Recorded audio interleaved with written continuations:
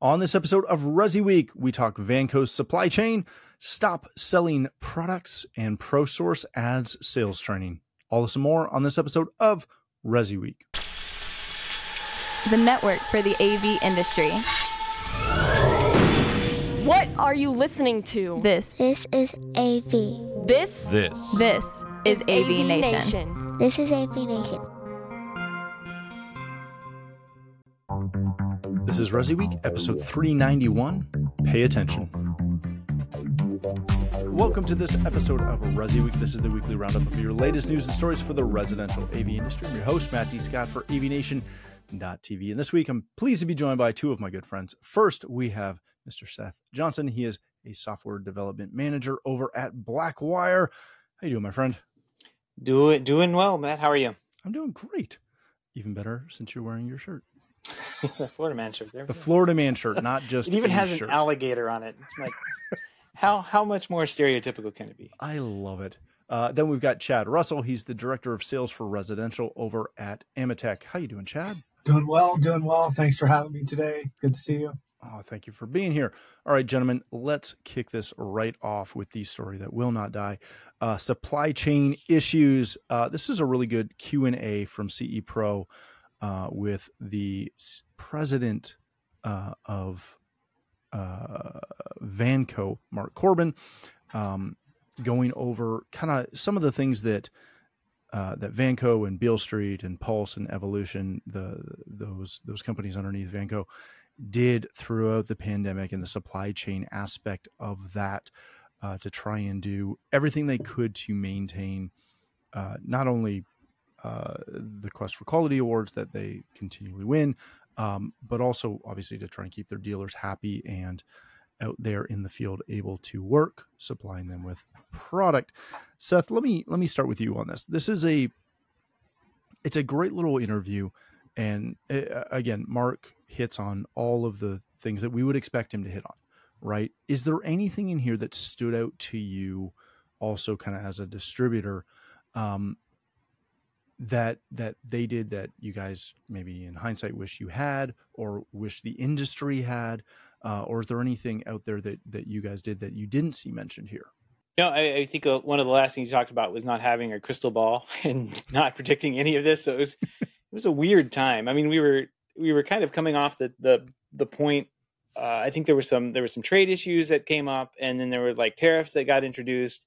It was all a mess anyway. And then all of a sudden we get hit with a pandemic. So it just kind of like snowballed into this thing that everybody was just kind of sitting around and caught squarely on their heels with. And I thought it was interesting how I think it's always interesting to hear how manufacturers in particular reacted to this, because we were seeing it as like, well, we just can't buy something, or if we see like 150 of something come in, we'll just buy them all up as fast as we can. But from the manufacturer standpoint, they're kind of doing the same thing, but with little parts and pieces, right? They're in here. He was saying how they purchased a bunch of, their chips or some chipsets or something they needed to make all their products.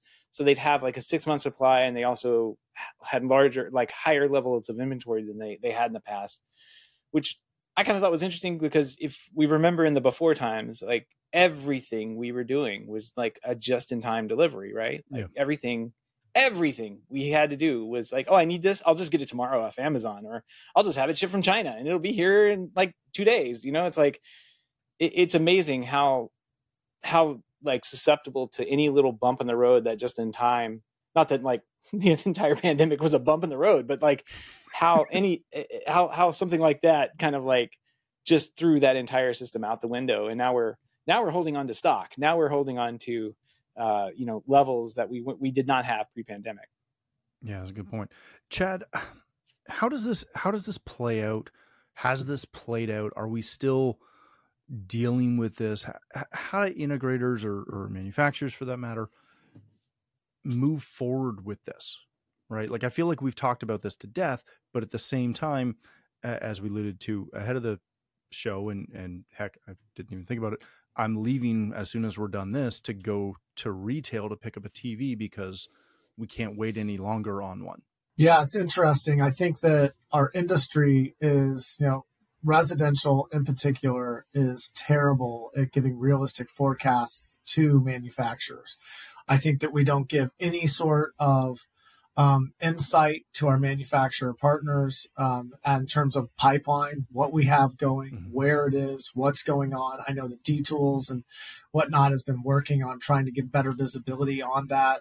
They've got some resources in there, and they've talked about that at some of the buying group trade shows that we've been to. But I think that really if you can give any sort of better timeline and just get your orders in sooner, but that just doesn't seem to happen. And of course, there's always that thing that happens on every project. Yeah, let's go ahead and finish the backyard. Yeah, let's add the game room.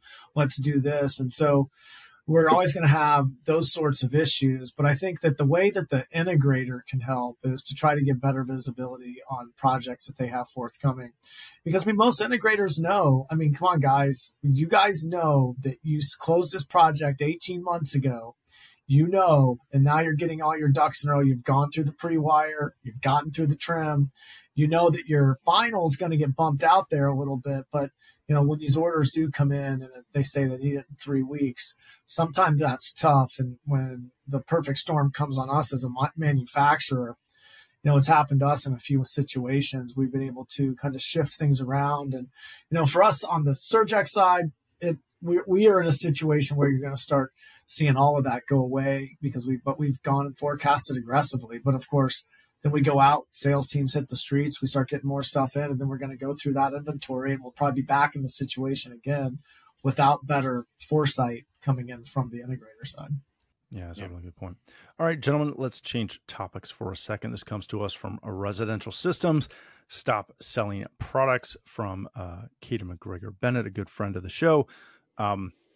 You're probably initially thinking, well, yeah, of course not. That being said, we still do this all the time. We continually go through the process of selling products and boxes opposed to experiences, no matter how many times we hear about it.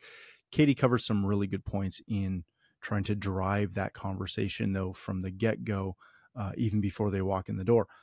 Chad, let me start with you on this. Is it easier to sell, an actual experience? Is it easier to sell a product? I fully understand this question, right? And this article and the desire to sell an experience opposed to a box. But at the same time, it is easier said than done. Well, I think there's a few things where you've kind of seen the migration away from these large experience-based locations, these destination points, where the consumer used to go, learn about things, see it, look at it, sit down, and you have that opportunity to give a real demo. And it's moved really to the core of our channel, which is that conference room sale where you're sitting down, you're building it all. And so a lot of integrators don't really have that. You're starting to see a resurgence of it through some rep firms and even some distributors building these cool rooms and such. But I guess the real thing is, how do you get that experience back in front of the consumer to make them want that? And I think that there needs to be an investment by our guys. And that's kind of a struggle sometimes to get their showroom or office. Let's say it's not even a showroom, it's an office, and turn that into an experiential area. And, oftentimes, how do you have that Ferrari experience in a Volkswagen environment as well, right? And so I think that Katie did bring up some really good points in there. And I think that for the most part, the industry is doing a good job on really differentiating and not trying to sell the boxes. I kind of look back, and I do the same thing. I mean, it's a great article and it goes through all the things that you're supposed to do. But I think that really the integrator needs to find ways to get people in front of them. That's where I used to excel in selling the large scale projects and the large scale theaters, and that better projector, the better everything is. You need to be able to differentiate it. People need to sit down and do exactly what Katie talks about, and that's feel, touch, and experience it. So it's kind of the challenge, in my opinion. Seth, let me ask you this, because I think this is the forgotten aspect of this conversation, or anytime this conversation comes up. it's not just the integrator that's involved in this, right? You also have whoever you're selling to. And so often that client, they kind of just want to talk about the box, whether it's the TV, whether it's the projector, whether it's, heck, the golf simulation room. They just want to talk about the box. They don't want to have that, for lack of a better term, that flowery conversation about how nice will it be when you walk into the simulator and a single light is glowing on the tee box. They don't care. They want to talk about the foresight for the swing monitor. That's what they want to talk about. How do you get away from selling the box when that's what the client wants to talk about? Yeah, I think it just this all kind of goes back to the basics. It's excelling the experience, excelling and selling the solutions, right? So for that box to be part of the whole solution of a golf simulator, like you're going to have wire run from point A to point B. You're going to have some of those. I'm not sure with that one, but you have to have special lighting, right? You have to have all sorts of, I'm rusty on golf sims right now, but like you have to, you have to have certain elements built into the room that aren't normal. And to have just a single conversation about one particular box in the room, I guess some people do get hung up on that. Typically it's TVs, right? The TV or the projector. Though, and those kind of things, it is a sit down and you have to show it situation. It's funny. We're having this conversation. We just wrapped up on another, like, it's like I was a guest on another podcast, and we wrapped up this kind of theater build for a consumer, and we had some CDA guys on, we had myself, and we were just kind of going back and forth, and he was dead set on getting a particular Sony projector, like, and you know, the expert, Owen Maddock of Cinema Works over in the UK, he was saying, hey, for the distance and the screen size, you're probably going to want to end up with the bigger Sony projector. And there's a big difference. We know the two Sony projectors we're talking about. He had to go see it. And once he saw it, it was, yeah, you're going to cry once on that price, but he ended up getting the bigger projector because he needed it. But it was a matter of seeing it, and getting in there and figuring out, like, if you're not demoing what you're trying to sell, people they don't have that experience in their day-to-day life. Mm-hmm. So if you're not demoing the high-end Sony with a nice sound system, people aren't going to experience that anywhere else. They're not going to understand what you're talking about. They have no relation to the product that they're talking about and see the specs on the website to the experience or the solution that you're going to provide. So what I'm hearing is bring back showrooms. Yeah. I mean, it's there's got to be some way of doing it, right? Like there's I don't know of a way of of putting somebody into a theater situation and like, okay, pretend to be wild. I'm gonna show you a series of pictures on my iPad here. Like, I just don't know of another way to do it. A demo showroom does go a long way to get people to cross that line that they may not want to cross. Yeah, I mean, I don't think that I ever really sold too many of the $600,000 or $700,000 solution I presented, but what I sold a lot of was the $75,000 or $100,000 solution. Yep. And so you got to still have best in class and go for it, and I'm all for it. That also is what kind of gets that whole group of new people interested in this industry as well. So yeah, that's a really big point. All right, gentlemen, let's change topics again. This comes to us from Residential Tech Today and a good friend of the show, Jeremy Glowacki. ProSource introduces a sales playbook and training pathway for the CI channel. It was specifically designed to help onboard junior salespeople and industry outsiders through their own ProSource University to not only help their members attract and retain some sales talent. Read through the article, and you can even link to the sales playbook there. I think you can buy it by itself, but if you're a member, it's available when you log in. Very, very cool. Seth, let me start with you on this one. Is sales the overlooked training that we really just don't do enough of within the industry? Yeah, I mean, do we do any training? Yes, I think I'm just like, just get me in trouble. It's a loaded question. Yeah, I know. It wasn't that loaded. Yeah, I mean, for the most part, when we're excited about going to a manufacturer's training, or you're going into some kind of like a rep training or something like that, and looking over to the new products, you're looking at all the bells and whistles and all the specs and all that kind of thing. So yeah, learning how to actually turn those specs and numbers that we care about into the products, experiences, and solutions that the consumer is going to care about is definitely overlooked. And I think it's something that you kind of, at least I kind of didn't have any formal training on. Some basics, I had the basics back from the retail days with Circuit City back then, before that caught on fire.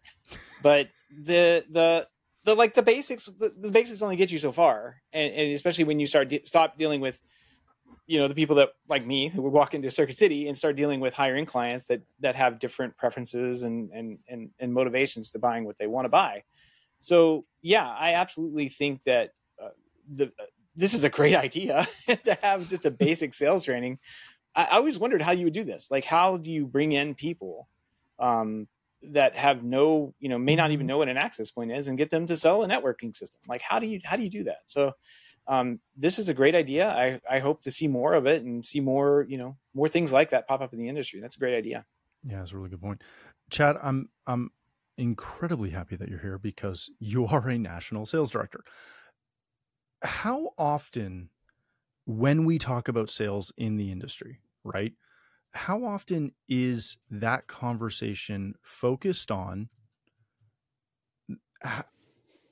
the sales points, if you will, of that product or that manufacturer or that line, opposed to actual, like, hey, here's how you sell to someone. Here's how you connect with someone and get to the point where you can go ahead and actually ask for that sale.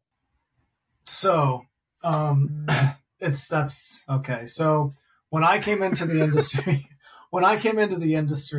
I was part of something in high school that was kind of like gave you some foundational pieces in that. But then I was like kind of going through this. My first, similar to you, Seth, I came into this from a big box mover. It was Incredible Universe. And so it was like I was a division of Tandy Corporation, and we were part of this whole process of opening the store. And for the first 2 weeks, they gave us, the first week was actual sales training in terms of qualifications, going through and every step of the way on how to engage in conversation, how to find out why they're there, how to apply that to their needs, and then go through needs analysis and get through all of that and find the solution and then ask for the sale. That was the first week. Then it was sales training. And then we went through all of the sales training on all the products and all of this. And then you blended all that together and made a whole thing. And then over the years, what's happened is now that I've kind of gone through and applied those principles for many years, and then now I take this, as you said, into a national sales piece. Now what I do is I kind of try to blend all that together. And the only thing that really matters to me is the sales training side, because if someone's excited about it, they'll be able to articulate it and explain it and kind of go through that process. But you're right. Are we as an industry giving those foundational philosophies and understandings to the salespeople as they move through? Or, some of the best integrators out there have absolutely no sales training, and they only go in and I think they miss a lot of sales opportunities. But on the same note, they have client retention forever, and they sell things that fundamentally work in the field, and they don't have problems installing it, because you get into a sales situation where your sales guy took some creative liberties, as I like to call them, and said, oh yeah, we can do that. Oh yeah. And it's like some of the best things you can ever say. And the thing that I don't think anybody teaches, and you have to lose some things in order to learn this, and that is learning when to say no to your client. We can't do that. And because, you get excited, someone's spending a bunch of money, it's your first big project, you want to do this, you don't want to tell your client no because you don't want to lose them. But sometimes the best thing you can do for your client is tell them why they shouldn't do that, and tell them why you should do it this other way. And I think that it's a delicate dance of all of the fundamental pieces. And it's like, where does it start? And I hope that this ProSource piece is a good foundational piece for these new salespeople to understand that. And then turn it over to us for the other things. And then maybe my maybe my training should incorporate a little bit more of that other stuff that we're just talking about. Maybe that's a missed opportunity, so. I had I should say I have a client who is a national sales director for a multinational IT company, and he's their VAR sales director. So he goes and sells to the big IT firms and sales companies that everyone would know if I mentioned them. And when I met him years and years and years ago, we sat down, I'm going through my pitch. I'm losing my microphone. But I'm going through my pitch, he's sitting there, he's smiling, just being super friendly, and took it out, took the quote, signed it. We did the project. We're wrapping up. I'm shaking hands with him, a couple days after that. And I'm very green in it. And he looks at me and he goes, listen, we're going to go to lunch. I'm like, okay, cool. Sure. When do you want to go? And I'm not picking up at all. And he goes, and I'm going to teach you some sales stuff because I bought from you because I like you, but you are a terrible salesman and no one will buy from you. And I just did I'm sorry, what? And we go, and not that I thought I was great, but I didn't think I was that bad. Long and short, we go to lunch and he hands me this book, and I'm trying to remember what it's called and I can't, but if I find it, I'll post about it. But he hands me this book. He's like, all right, we're going to go to lunch a week from now. Go read the book, come back and we'll talk. And I'm like, this is the weird, you're my client. What is going on? Long and short, go home, read the book, come back, sit down. And he starts essentially training me how to sell. And we worked through it, and he's still a really good friend of mine now. But we had this one specific conversation where he goes, anybody can learn specs and things and stuff about what you're selling. That's not hard. Anybody can learn about a vehicle if they want to sell a vehicle, but they can't necessarily relate to you and then have you go, yeah, I want to buy from you. And that was in our company, that was the big turning point for me, was learning a little bit on how to actually sell. And it's not necessarily as dirty as a lot of people try to make that industry out to be, as far as the salesman industry. But it's crazy to me that every sales meeting I've ever been in, whether it's one-on-one with a rep or at an expo or at anything else, it's very focused. It's always extremely focused just on the vendor's product. So the kind of the last question I wanted to ask both of you, one of you, whatever. We continually hear in the industry that we have to learn how to not speak text so much, right? Because someone will ask you about a projector that they want, and you will get into color space calculations, right? Typically, that's where that goes. Have we done this to ourselves as a channel? And is there a way forward? I don't know if it's what we've done for as a channel. I think it's just something that we gravitate to because that's the way our minds work, and we're thinking about that stuff. We want to know that the number 4 in the 4K is bigger than 1080p, and our clients aren't going to understand that 1080 is bigger than 4. How does that work? And then you got 4K, 8K. We want to know the bigger numbers. We got Wi-Fi 5, we've got Wi-Fi 6, Wi-Fi 7's around the corner. That's on us. We like that stuff. We like all those technical details. Our clients, they don't care. They just want this stuff to work.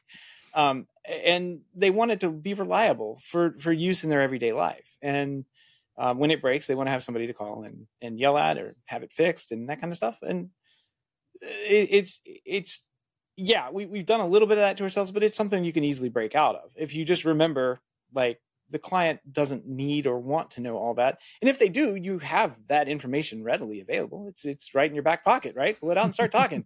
But most of the times they're not looking to know the difference between 1080p and 4K. They don't care. They just want to have a nice, beautiful picture, and it's got to look better than the neighbors. Yeah, it's true. I'm with you there. It's, I think that can we do it? Yeah, just quit talking about that stuff and start trying to be their, not necessarily their friend, but just ask the questions of what they want, get to understand budgets, get to understand exactly what they're listening, and pay attention. I had actually one of the CEOs of Kroger at one point. He is buying some $20 million house in Aspen. And this is a house that I'd put about $300K worth of infrastructure in for lighting, shades, and, hardly any AV. And I knew from his interior designer that they're putting in $500,000 fixture and the foyer and all this. And so I'm going through with my proposals, talking to him about what it is. And I ended up not getting the project. And at the end of it, I asked him why I didn't. And he shot me back a really lengthy email. But in summary, what it said was I didn't listen to what he was saying. And, it was valuable. It was invaluable to me that he took the time to tell me that. And, there's a lot of things, through my career that I've learned from. And, it's one of those things that, they don't care. Know your audience, pay attention. If they're glazing over, they're glazing over because you're not talking about what's relevant to them. Stay in the feel good area about the experiences and, how you can build on that. Right.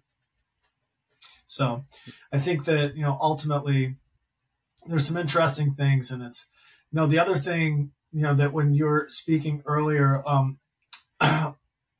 the previous question, one thing that popped into my head was that when your client took you out and talked about the sales stuff, one of my clients, I was sitting there at the final. It was my first big project. It was only like $100K project. It was like my first big thing, graduating college and going into doing this stuff in Arizona. And I'm going through it, and he pops down this proposal on his coffee table. And of course the ticker's up, and we're doing the final on what I thought was the greatest system ever. And he's like, I just think I have to do it. And it's for my Aspen house. And I'm like, oh, okay. I open it up. And of course, Dave Rafe, Paragon, open it up, front page, $495,000. And I'm like, what did I miss? It's like, I just all of a sudden just dawned on me how bad I was at this. Right. And it's when I kind of similar to your situation where your client took you out. My client didn't take me out to lunch. He plopped down the information in front of me. I opened the front page and realized I was an idiot, which was great. So it changed my whole perspective. And I think that, there's a lot for all of us to learn every day, and just pay attention and know things and continue to evolve. And, this is a good conversation for me too. I need to evolve and maybe not talk about my products as much, maybe get into the stuff you're talking about. No, I'm sure you're fine. All right, let's wrap it there. Thank you both so much. Chad, if people want to connect with you, learn more about Amatec, where can they do that? chad.russell@amatec.com. And you can reach out to me anytime, and I'll respond as quickly as possible. Excellent. Thank you, sir. Mr. Johnson, thank you for joining us. If people want to connect with you, learn more about Blackwire Design, where can they do that? You can check us out at blackwiredesigns.com, and we'll be at CEDIA this year, booth 4304. Yay. Excellent. All right, gentlemen, thank you again for joining us. If you'd like to connect with me, you can find me on Twitter and most other social platforms. But more importantly, please visit avnation.tv, where you'll find this show as well as a wide variety of other shows with all the verticals that we cover. When you visit the website, please take a moment to check out our supporters. We are extremely thankful for their support and ask that you check them out as well. Thanks again for watching. That's all the time for this episode of ResiWeek.